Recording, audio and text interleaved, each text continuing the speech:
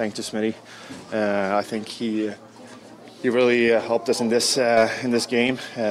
Obviously, I think we played a solid game.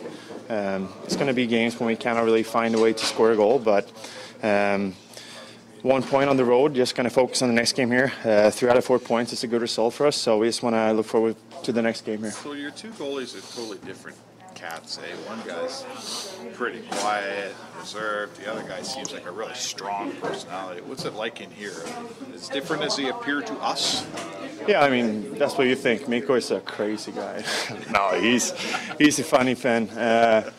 They're two really good personalities, really good guys to have in the locker room. Obviously, we know what they're made of right now, and it's going to be a big key for us to have those both of those guys running during the season. You need 2 good goalies to have a good run here. It's a long season, 82 games, so you need goalies that take care of themselves and be very professional.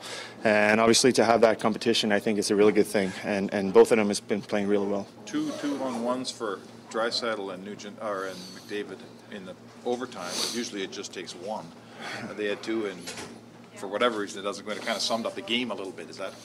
Yeah, it's going to be nice like this. Obviously, we're spoiled to have those 2 guys on the ice when it's 3-on-3, and usually, like you said, it only takes 1 or 2 attempts and it's back in the net. So, but like I said, it's going to be nice like this, and it was a tight game tonight, and obviously 1 point is 1 point. So we're just going to look forward to the next game here now. Was the overtime as exhausting as it looked end to end for you? You were on the ice a lot of it. Yeah, it's a lot of fun. I mean, it's the most fun you can have out there in a hockey game, to be out there, especially with those 2 guys. But obviously, when you play a lot of minutes and it's a lot of penalty kill, power play, you need to skate a lot. So it's